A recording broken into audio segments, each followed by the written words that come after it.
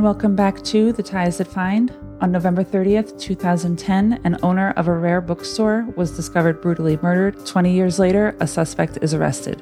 This is the case of Sherry Black.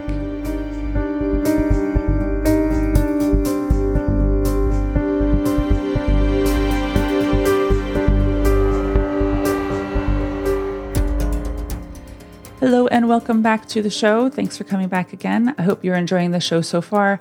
Just want to take a moment to tell you I appreciate you coming back, and it would be really helpful for the show if you would rate and review and share in your daily life if you have people that you have conversations with about true crime, and then of course also share on the socials. It really would help the show out, and I just want to be able to grow it and to get more of a broader audience. I have decided to add an extra segment at the end of the show to highlight an unsolved murder or other kind of crime that is still being investigated to this day that is local to the case in question for the week. So you'll be able to get that at the end of the show. It's not going to be that long, maybe like 5 to 7 minutes. But I do expect to be able to do this every week going forward.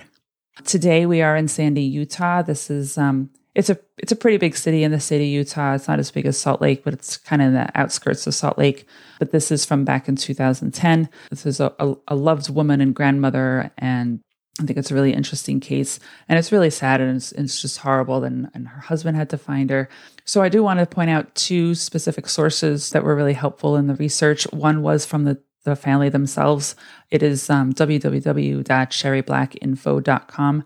It does give us a lot of information about her life as a mother and wife.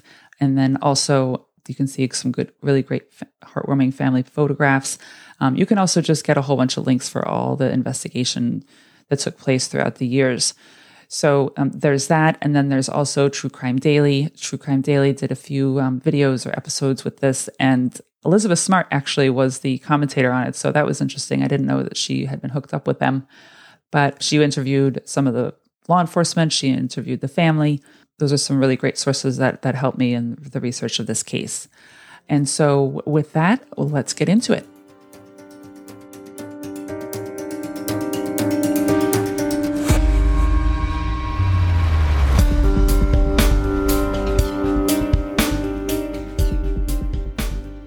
So here we are in Sandy, Utah. Sandy is the 6th largest city in the state of Utah. It's about 20 minutes south from Salt Lake, and it has about 87,000 people. This is the home of the Real Lake soccer team, a professional soccer team, and their stadium is the Rio Tinto Stadium. And now Sherry Wakasey Black was born on October 14th of 1946. She was born to Cecil Wakasey, and her mom was Verda Park. Cecil and Verda had 3 kids, Jim, Sherry, and Debbie. Eventually, the parents did divorce, and they both ended up remarrying. Now, Sherry grew up in Orem, Utah, which was just south of Sandy and even more south of Salt Lake City.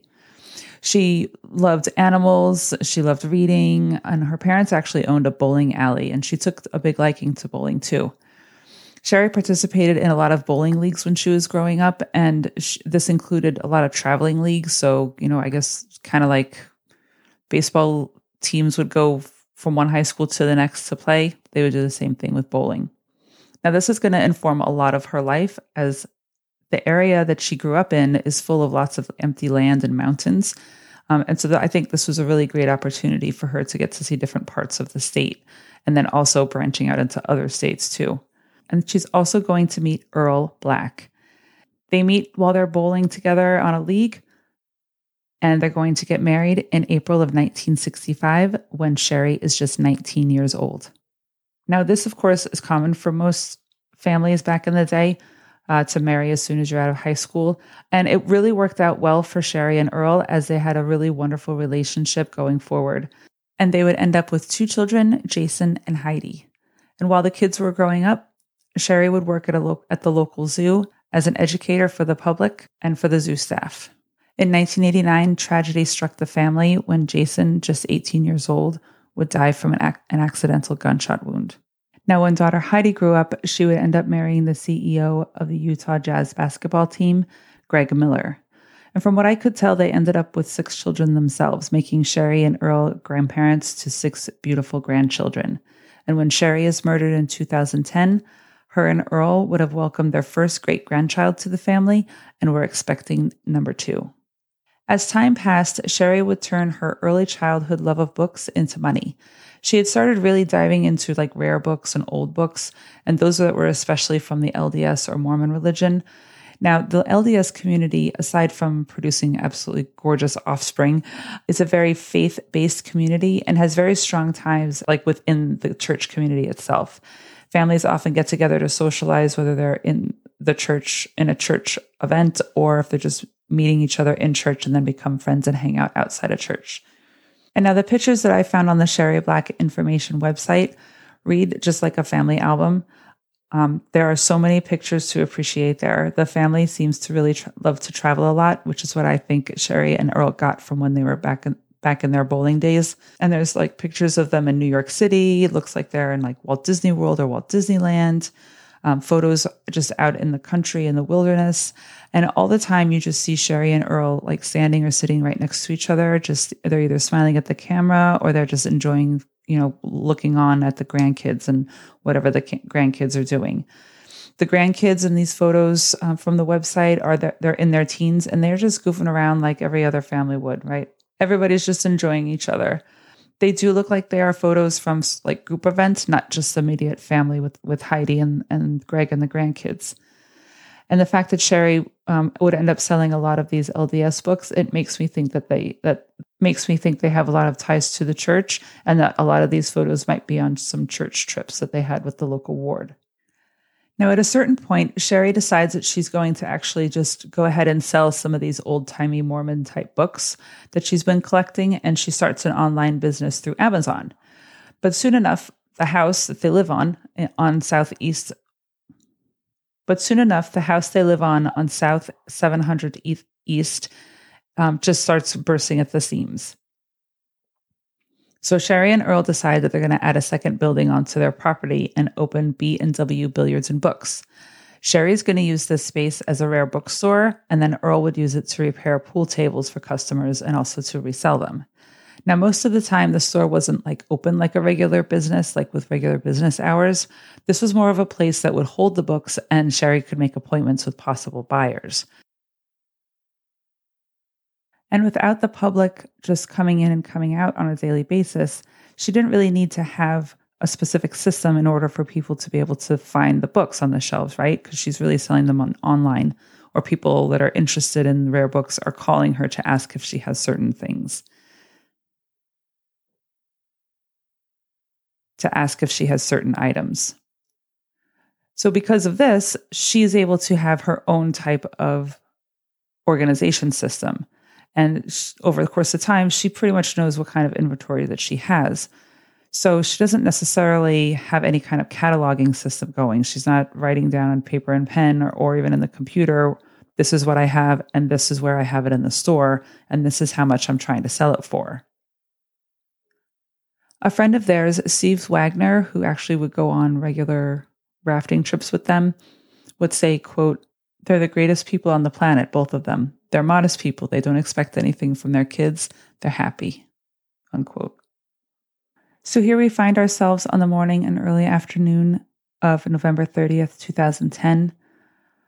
Earl goes out for the majority of the morning and early afternoon. He goes out to run some errands or do whatever he needs to do, and then he gets back home just before 2 o'clock. He doesn't find Sherry in the house, so he goes over next door to the bookstore. And he walks in and he calls out for her. He calls her name, "Hey, Sherry," but he doesn't hear anything back. And with the way, like I said, like there's so many books everywhere, the stacks are tall, there's tons of bookcases. He's just kind of going up and down, in throughout the floor plan of the store just to see if she can find his wife. And he ends up in the back room. And he finds Sherry. She's on the floor, she's beaten, and she's stabbed, and she's bloody. He does call 911, and he tells the dispatcher right away that he knows that she's dead. At her autopsy, it's discovered that she had been beaten to death, as well as stabbed in the chest and sexually assaulted. And to make it clear, she is believed to have been sexually assaulted after she had been killed. The local police department, South Salt Lake Police Department, they start their investigation right away, of course. The only evidence that they find, aside from Sherry and the DNA evidence left on her, is a man's belt nearby. They don't think that the belt was used to assault her necessarily, but her husband tells us that it's not theirs, so it definitely shouldn't have been there that day. But police find no money taken out of the register, and because of the way Sherry keeps her books in the store, it's really unknown if any books were actually stolen. Police plead with the public to come forward with any information. They're looking for any kinds of reports of anyone seen entering or exiting the bookstore the morning of Sherry's killing. Now, as far as we know, the family has no enemies. They've got a lot of friends. They're a very tight family. Like I said, the photos from the website about her, they show a lot of group get-togethers, and I'm also thinking they're very socially active, probably in their church. So police ask themselves, well, could this be related to her rare books? Now, some of her books could fetch up to a couple $1,000s, and this bookstore is pretty much by appointment only. So did she have an appointment to meet someone, a possible buyer for one of these books this morning? I'm thinking, books are not really the type of thing that people would kill for. I would think that you just want a book, you like a book, you fork over your money and you get it, right? It's not like these books have the secret to the Holy Grail or anything. This isn't like the Da Vinci Code that we're talking about here, right? Wrong. Turns out people will steal anything if they have an avenue to turn it into a profit. And this is Mormon country, and Sherry sells old, pricey books about Mormon history. There's always going to be people who are looking into this type of stuff, not because of the virtues that the texts themselves look to teach, but because the book itself is actually worth something to someone else. Now, the South Salt Lake Police Department come up with an interesting lead when it comes to this. Sherry had worked with them in the past about her books. She had helped take down a book thief that she had actually bought books from. At the time she bought them, she didn't know that the books were stolen, though, so she did end up selling some of them, unbeknownst to her that they were stolen. The son of the family had sold them to her, but it was his father who had the possession of the lot of them, and some of them were worth actually thousands. So police are investigating this book theft that comes into their precincts, and then they start tracking down some of the books on the sheet, and they ended up with Sherry. She says, of course, she had no idea that they were stolen. She just bought books off this guy for her business and then turned a profit on a few of them. And then Sherry ends up offering her testimony in the DA's prosecution against the family. And now, here in 2010, after she's been killed, police are wondering if this could have been a revenge killing. So they do look into the family to do a thorough, investigation with them. They do get some DNA testing done, and they end up ruling them out. And with no other tips or leads that come into the police department and no hits in the CODIS system, the case goes cold. Now, each year on the anniversary of Sherry's murder, husband Earl, daughter Heidi, and the rest of the family and many people from the town get together for a memorial service in Sherry's honor at the cemetery. In 2019, Heidi says, quote, "It was the way she lived and the way she would listen without judging. She was always there to listen. She was always available for those she loved. I don't ever remember a time when she said, I don't have time. She would always push things aside for family. That and being independent, those were the greatest gifts that she gave me," unquote. By 2013, the Black family sold the bookstore and the house. And I think Earl actually moved out a while before that. But as far as the actual ownership of the property, that changes hands in 2013. They say it's just too painful for them to even be there associated with the property.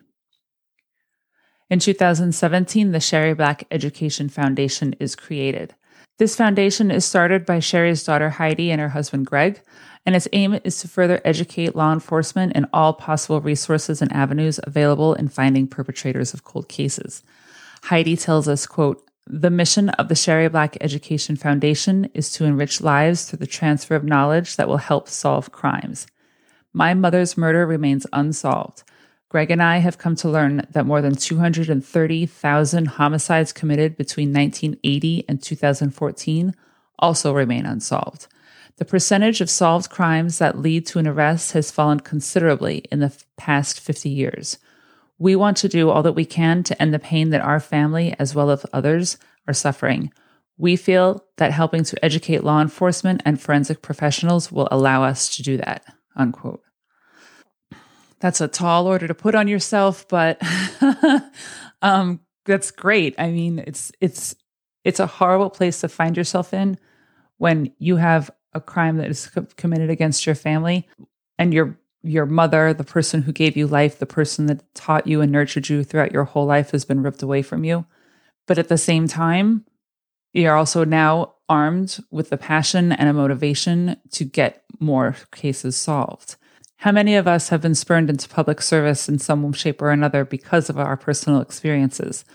I mean, granted, I'm not doing this podcast because I had a family member that was murdered or a crime was committed against them. I don't have any Jane or John Does that turned out to be, one of my missing family members. But there, at the same time, there are so many people out there that find their callings and for a cause because of something that happened directly in their own personal lives.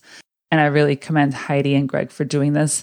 And Greg does recognize that their family does have more resources than some other families in order to be able to get these kinds of crimes solved. So I think it's a really commendable action that they took in setting up this Sherry Black Education Foundation. This foundation is going to help multiple law enforcement agencies to better educate their officers and detectives, their forensics labs, and they're going to tighten up their databases. Anything that would come into play when trying to solve a homicide or a sexual attack. Over time, they've reached out to many different states also and have courses that they offer to police departments throughout the country. And it actually does help a number of cases get solved. I will put the link in the show notes. And at this point, they have raised $250,000 as a reward that leads to the arrest of the person that raped and murdered Sherry. In Sherry's case, of course, the police department is still trying to find leads and trying to come up with other kind of avenues to find out who did this. There are a lot of articles and blurbs in the news about the case throughout the years, but they never really get any leads that come in. They're not finding new evidence. They're not getting any kind of new names to look at. But this is where I think the family really comes into play to get this case solved and get some justice. They always say that the squeaky wheel gets the grease, right? And we know that that is very true when it comes to solving crime. And aside from the fact that you're not able to get any kind of closure or resolution or send the piece of shit to jail that murdered your loved one or your friend, that person is actually out there living their life, just, like footloose and fancy free. So the Millers and the Blacks have created the Sherry Black Info website, and they're giving interviews to local and national news organizations. They're starting an education foundation, and they're having their yearly memorial at her gravesite. And they're just being overall very vocal about it. So if you don't have your loved one's story in the public, then how else do you get the public to start talking about the crime? And how will you ever get any kind of new leads? And on top of that, I think when we have a police department with multiple cold cases, which cases are they going to make a priority? I would just guess that it's human nature. The ones that are widely known in the area, right? So the public wants the cases solved that the public hears about. Which is not to say that the cold cases that aren't publicized are not worthy of being solved. But in the end, the police department does have to prioritize the files that they're going to pursue and how much they're going to pursue them. So later that year, Detective Ben Pender in the South Salt Lake Police Department announces that he has been working with Parabon, and he holds a press conference outside of Sherry's bookstore on the anniversary of her murder. He reveals 3 different composites created by Parabon based on the DNA samples left at the scene. This is called the phenotyping, right? These are what would be the best guesses created digitally based on the genetic markers found in the DNA. One is of the perpetrator in his 20s, one is of him in his 30s, and then one would be in his 50s. All this time, the case has been with the South Salt Lake Police Department, but finally in 2018, they do officially turn it over to the Unified Police Department. But Detective Ben Pender still stays with the case, and he's also there transferred over to Unified. So Unified PD is it's like a mother department that's holding jurisdiction over multiple towns and townships in the Salt Lake County area, from what I could tell. I looked it up, and it has its own website. It was established in 2009 as a way for a lot of towns in the county to kind of share their resources as their needs arise. The overall goal for all departments was working on efficiency and saving money. But one of the entities it encompasses is also the Salt Lake County as a whole. So it's a little confusing because the county would then supersede the town, I would guess. Like, for example, if you live in Mill Creek, which is another town in the county, if you want to talk to the Mill Creek PD, since 2009, you're directed to go to the Unified Police Department. But what if you're not happy with them and what they're doing for you? So you want to talk to your county police department, like Salt Lake County. But that means you're still going to the Unified Police Department with your concern. Now, additionally, if the main reason that the local police departments got together was to share the resources that they have and therefore save money that way, then the UPD would still get to decide which departments are going to say, get the canine dogs, or for the forensics lab, which town's evidence loads are going to be getting a priority. You know, you don't see that from the outset, but in the practical day-to-day workings of, for this instance, for the lab, essentially, like we just said, the squeaky wheel gets the grease, right? So I don't know. It seems to me that you would get the sheriff's office with the ultimate power to call the shots for the local police departments, just by the way of being in charge of who gets what resources and when. I mean, that's my take on it, at least. I'm sure there's got to be some kinds of checks and balances that were put in place when the UPD was created. But that's just the reaction that I get from their About page on the website. I could totally be wrong. In any case, Detective Pender is hooked up with Parabon in 2019 still, and at this point, they've been working on the genealogy family mapping investigation. They end up with a family, and they check into them, and they get to a possible suspect. Pender and his team get a sample from the suspect, and on October 10th, 2020, the Unified Police Department announces the arrest of Adam DeBurrow for the 2010 killing and sexual assault of Sherry Black.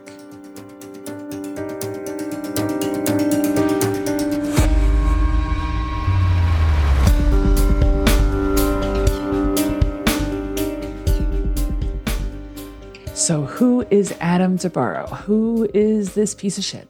We actually got a lot of information about him here. He was 19 at the time that Sherry was killed, and he had a lot going on before that time and kind of a lot after. So we'll start from when he was young. And just as I say that, I'm sure you understand there's going to be some kind of childhood trauma that he has. And he does, to an extent. We don't know all the details, but let's get started. When Adam was about 10 years old, his adoptive father, Joseph DeBurrow, was arrested and ended up pleading guilty to charges of child pornography and sexual abuse. They did live in and around the Sandy, Salt Lake, Orem area throughout all this time. Dad, Joseph DeBurrow, was a photographer and had created in 1999 a, quote, modeling agency out of a photography studio in his basement. Need I say more? The website his father created for this business boasts using his own daughters as models and offering photo services to other parents who wanted their children to get into modeling. So here are some of the things that I found on the business's website. Quote, quote, all of our models are under the age of 14, and we have contracted both male and female models. We have a particularly good selection of ethnic models to work with. The Young Models resource began with John Paul advertising his daughter as a model. It expanded to include his daughter's friends, and as word spread of what we were doing, many others, unquote.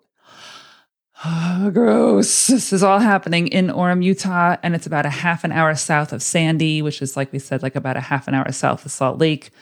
It's skeevy just reading the words because it's not said if this, quote, modeling agency was able to actually get any kind of real type of modeling or acting gigs for the clients. I don't see any stories from a local parent being like, oh yeah, you know, my daughter Deirdre ended up getting a TV spot for a commercial for the car dealership, or, you know, like the local penny saver or local, you know, print ads in the newspaper. Like, oh, that was my son. Yeah. And John Paul Photography, you know, helped us get the headshots in order for my son to get this advertising gig. So I don't know. Yeah. It's skeevy. It doesn't get any better though. So let's keep going. The Orem Police Department do think that this is gross too at the time. And of course illegal because what's happening underneath the surface. They did think something was very fishy going on in that house, but they couldn't prove anything. And there were no complaints there were no actual complaints that were coming in. So they had to sit on it. Now cut to 3 years later in 2002, after he opens his studio over in California, there's some kind of like child pornography conspiracy crackdown. And in those documents, Joseph DeBurrow is named as a supplier of child pornography. Oh God. So of the course, the local police here in Utah, they're going to go pick him up and they're going to question him, not just for themselves, but also for California. And now we have the FBI coming in.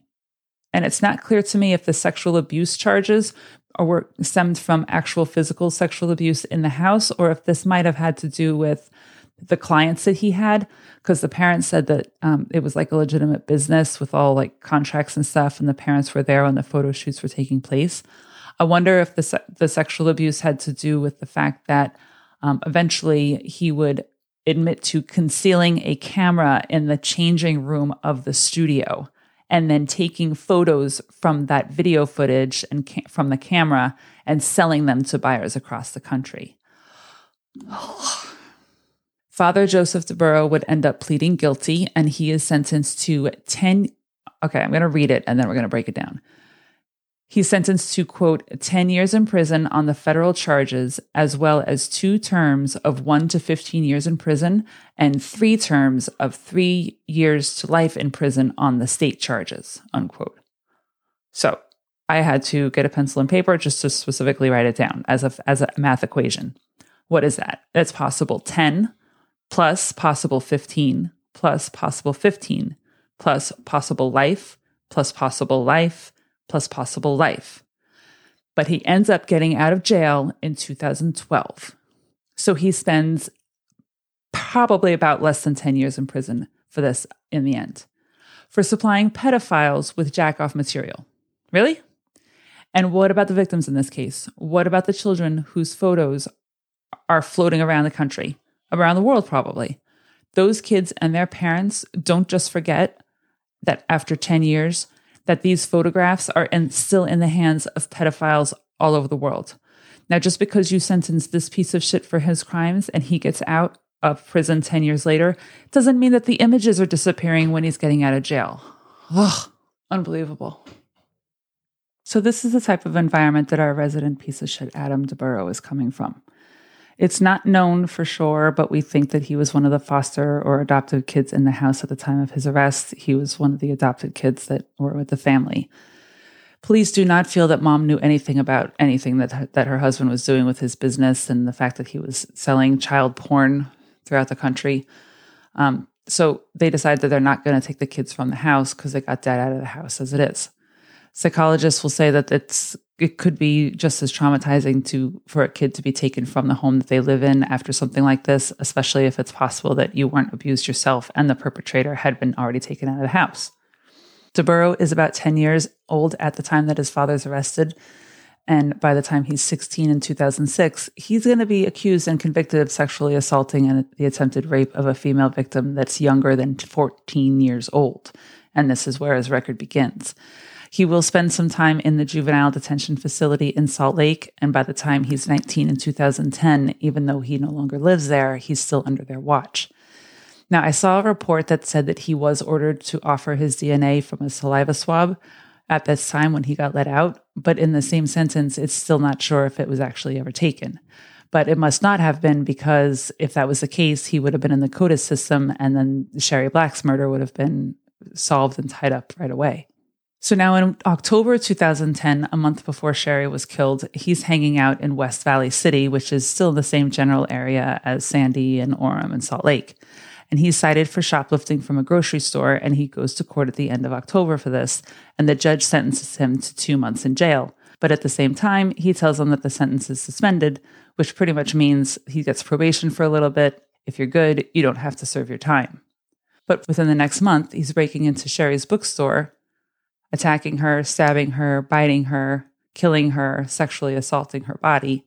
Now, we all know hindsight is 20/20, but if he had been forced to serve his time for this pickup for the shoplifting in October, Sherry could still be alive today. So we know that DeBurrow had never been on a suspect list or never suspected of any wrongdoing with regards to Sherry Black, and he goes about his life for the next few months. In mid-January of 2011, less than 2 months from Sherry's killing and 3 months from the original shoplifting, he is caught stealing again and again in West Valley City. He pleads guilty again, and this time he's going to be sentenced to 180 days in jail, which is about 6 months. And I just imagine that there are people that know about him in law enforcement, as well as have some kind of hand in the Sherry Black case. So here they are at a court hearing in February of 2011 being like, that kid's a screw up. He just can't keep his hands to himself and keeps trying to lift things off of the shelves and not pay for them. This kid needs to get his act together. Now let me get back to this thing I'm working on for the Sherry Black murder case. It's crazy. So the court tells him to come back at the end of March to begin his 6-month jail sentence, which he does, and he's let out in the fall of 2011. So for the original shoplifting from October of 2010, he's expected back in court again, but he doesn't go. So they issue a warrant for his arrest, and based on the address that he gave when he gets out of jail, he's living in Mill Creek, which is about a mile from Sherry's bookstore.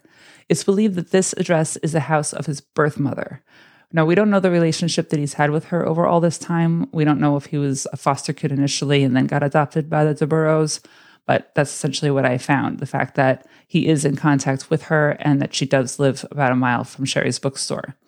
And it is discovered that this birth mother had lived in that apartment since before Sherry was killed. So he clearly had easy access to her and to that bookstore. Now, for motive. Do we think this is sexually motivated, at least initially, or was it supposed to be, at least initially, strictly a robbery? Did he have ties to any rare books or even have any clue as to how much they would fetch for? I'm assuming no, but he does like to lift things that don't belong to him. Do we think he went in to look around for something to lift and then she caught him and then there was a physical altercation and then the sexual assault?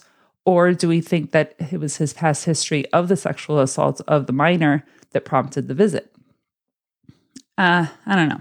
If pressed, and this might not be a popular theory, but I'm wondering if the robbery was the initial reason for the visit, and then when he raped Sherry after she was already killed, was this an afterthought?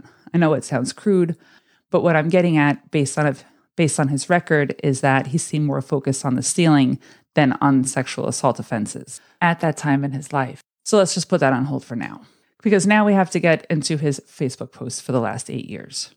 DeBurro makes an account sometime around 2011, and he calls himself Jace Ranting. Jace, like from who are the Duck people? Duck Dynasty. And boy, does he like to rant. He's one of those people that post violent and threatening memes. Not the ones that we look at in the true crime community. These are the ones that are like essentially threatening to the reader, like, don't piss me off. And they're not cartoons or like commonly used photographs that just keep getting recycled and recycled into millions of memes that we all see. These are like dark sketches of bloody knives and faces and chainsaws and stuff. And even on the second anniversary of Sherry's murder, one of the memes that he posts is, quote, "Don't upset me, I'm running out of places to hide the bodies." Unquote. Piece of shit. Throughout 2012, he's just spewing hate and hopelessness all over the place. I'm sure we've all had at least one person in our lives that do this, but from what we know, the people that we know have not done the things that he has done. Looking back, though, I think it seems clear that he's often referencing either his father's crimes or Sherry's murder. And keeping in mind that this is the year that his dad is let out of prison, and he's really pissed off about it because his dad goes back to his wife's house. And Adam is pretty pissed that his wife took him back, claiming that she kicked out 2 of her disabled children in order for dad to be able to come back to the house. So here's just a few, just to get you an idea of where his mindset is. Quote, "Enjoy life. You never know when it's their last day." Unquote. Quote, "Life is fucking retarded. I want the world to just leave me alone. Dying sounds easier than dealing with a lot of the people that make the life a cesspool that it has become. I hate life and its never-ending tedious games that you have to learn to live." Quote, "I want to hurt people who hurt me. I'm angry and I can't believe in humanity." Here's one more. Quote, "The world needs to start burning. I hope I hear the screams of people I've come to hate. My name isn't Adam DeBurro. I'm filled with rage, and I want to literally tear you fuckers who have hurt me apart." Unquote. No, you have a guilty conscience and repressed anger for whatever the hell happened to you when you were a kid. You should turn yourself in for what you did to Sherry and then ask for some fucking therapy, is what I have to say. But in 2015, he might have started to calm down off of his tirades, but I don't know, maybe it's a little misguided. He tells us, quote, "I'm not a good person, but I'm not a bad person, so I feel I'm doing just fine." Unquote. No, you're a monster. You're turning your childhood into an excuse for whining on the internet, stealing, murdering, and raping a beloved 64-year-old grandmother and active member of the community. No, you're a really bad person. So where do we go from here? Well, long story short, he confessed in the interrogation room, but we are still pending trial. The last court date I found was in this last November, just a few months ago, 5 months now, 6 months now. And it's not clear what the official plea is, but I'm guessing it's not guilty because the guilty plea would have been announced and we would have expected some kind of sentencing hearing to have passed already. So we will see. I believe he is up for the possible death penalty, so that's possible why he may plea not guilty. And then that would spur the DA to try to come up with a plea, and then at least he'll be able to get the death penalty off the table. But rest assured, he is on my Google alerts. Do we think he could have been caught? I don't know. Given his history and the fact that DeBurro is still ranting and raving about his sick and miserable life in 2012, I think it's possible. But another violent offense would have had to take place. He's 30 years old now, and even though it seems like he went off police radar in 2012, that doesn't mean that something wasn't going to happen in his life that would set him off again eventually. He had offenses in 2006, 2010, 2011, including Sherry's brutal murder. And those are the crimes that we know he committed because he's gotten caught. We don't know what we don't know about what else he's done and what else he's capable of. Because ultimately, if he's raping a woman after killing her, then I think that the only next step after that, as far as escalation goes, is dismembering and eating. So yeah, I have a feeling that even though he's been in an essentially dormant state criminal-wise, it's bound to come back up again if he wasn't incarcerated. So now thinking about the motive again, was he motivated by the sexual attack? What do you think? I mean, let's think about Winston Corbett from the James and Linda Miller episode, right? That kid was 16 when he attacked them. And yes, he did seem to not commit any other violent offenses in the years after that, but he also got himself educated in the act of killing when he was in the military. And how many other murderers do we know that took breaks in between their victims, right? The NorCal rapist that we covered a few episodes ago, he waited 6 years at the end there between his attacks. So many other serial killers are out there that span decades. And if just because it's your first one doesn't mean you're going to hit the second one right after and right after and right after. As far as we know, the day DeBurro got picked up, he could have been thinking, oh, I've got these feelings again. I got to get out my rage, act out on my rage soon, or I'm going to blow my top or whatever. Who knows? So do we think that this piece of shit DeBurro could have been susceptible to going down the dark path again in the future? Because remember, it's not like he's 65 years old now and he's telling us that he's been in therapy since the day after he killed Sherry. So yes, I do think that eventually he would have been caught, but I think it would have had to be because that he committed some other violent offense and ended up in the CODIS system. I wonder what you think, though. Do you think that he could have committed any other offense like this? Do you think he's done it in the past that he hasn't been caught for? Or do you think he might have done it in the future? I would like to start a conversation about these cases, about this ultimate question, because I think the more often that we say no, the more that it validates the use of the genetic genealogy avenue. And like I said in the past, there are many states that have laws against the use of forensic genealogy because for whatever reason, they think that the privacy of the suspect is more important than finding the perpetrator of the crime in question. Now, I know there's a lot of ethical questions that are out there about this genealogy tool, but I do think a good portion of it was resolved by the fact that GEDmatch changed their system to automatically opting everyone out for when they sign up and put their profile on them on the database, and now having people proactively opt themselves into law enforcement to see their profiles. #opt-in. Our closing tribute comes from daughter Heidi Miller. This is a statement released by the family and I believe by Heidi herself after the arrest was announced. Quote, "We are grateful to the South Salt Lake and the Unified Police Department and Detective Ben Pender for their ongoing investigative work and diligence that led to an arrest and charges in the murder of Sherry Black. We also appreciate the media for covering this case for the last 10 years, which allowed the public to share tips and new information. We especially want to thank our family and the community for their love, support, and prayers. While this 10-year period has been difficult, we have been able to find peace and comfort knowing other cases are being solved with the use of new forensic tools.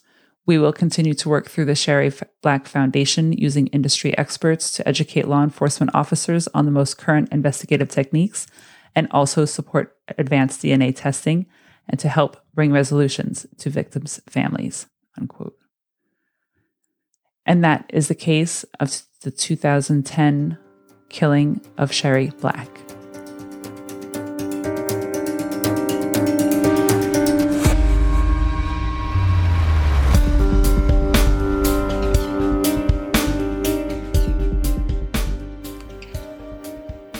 So Adam DeBurrow is locked up in jail at this time, and we will see exactly how his trial pans out, or if he officially will just give it up and plea.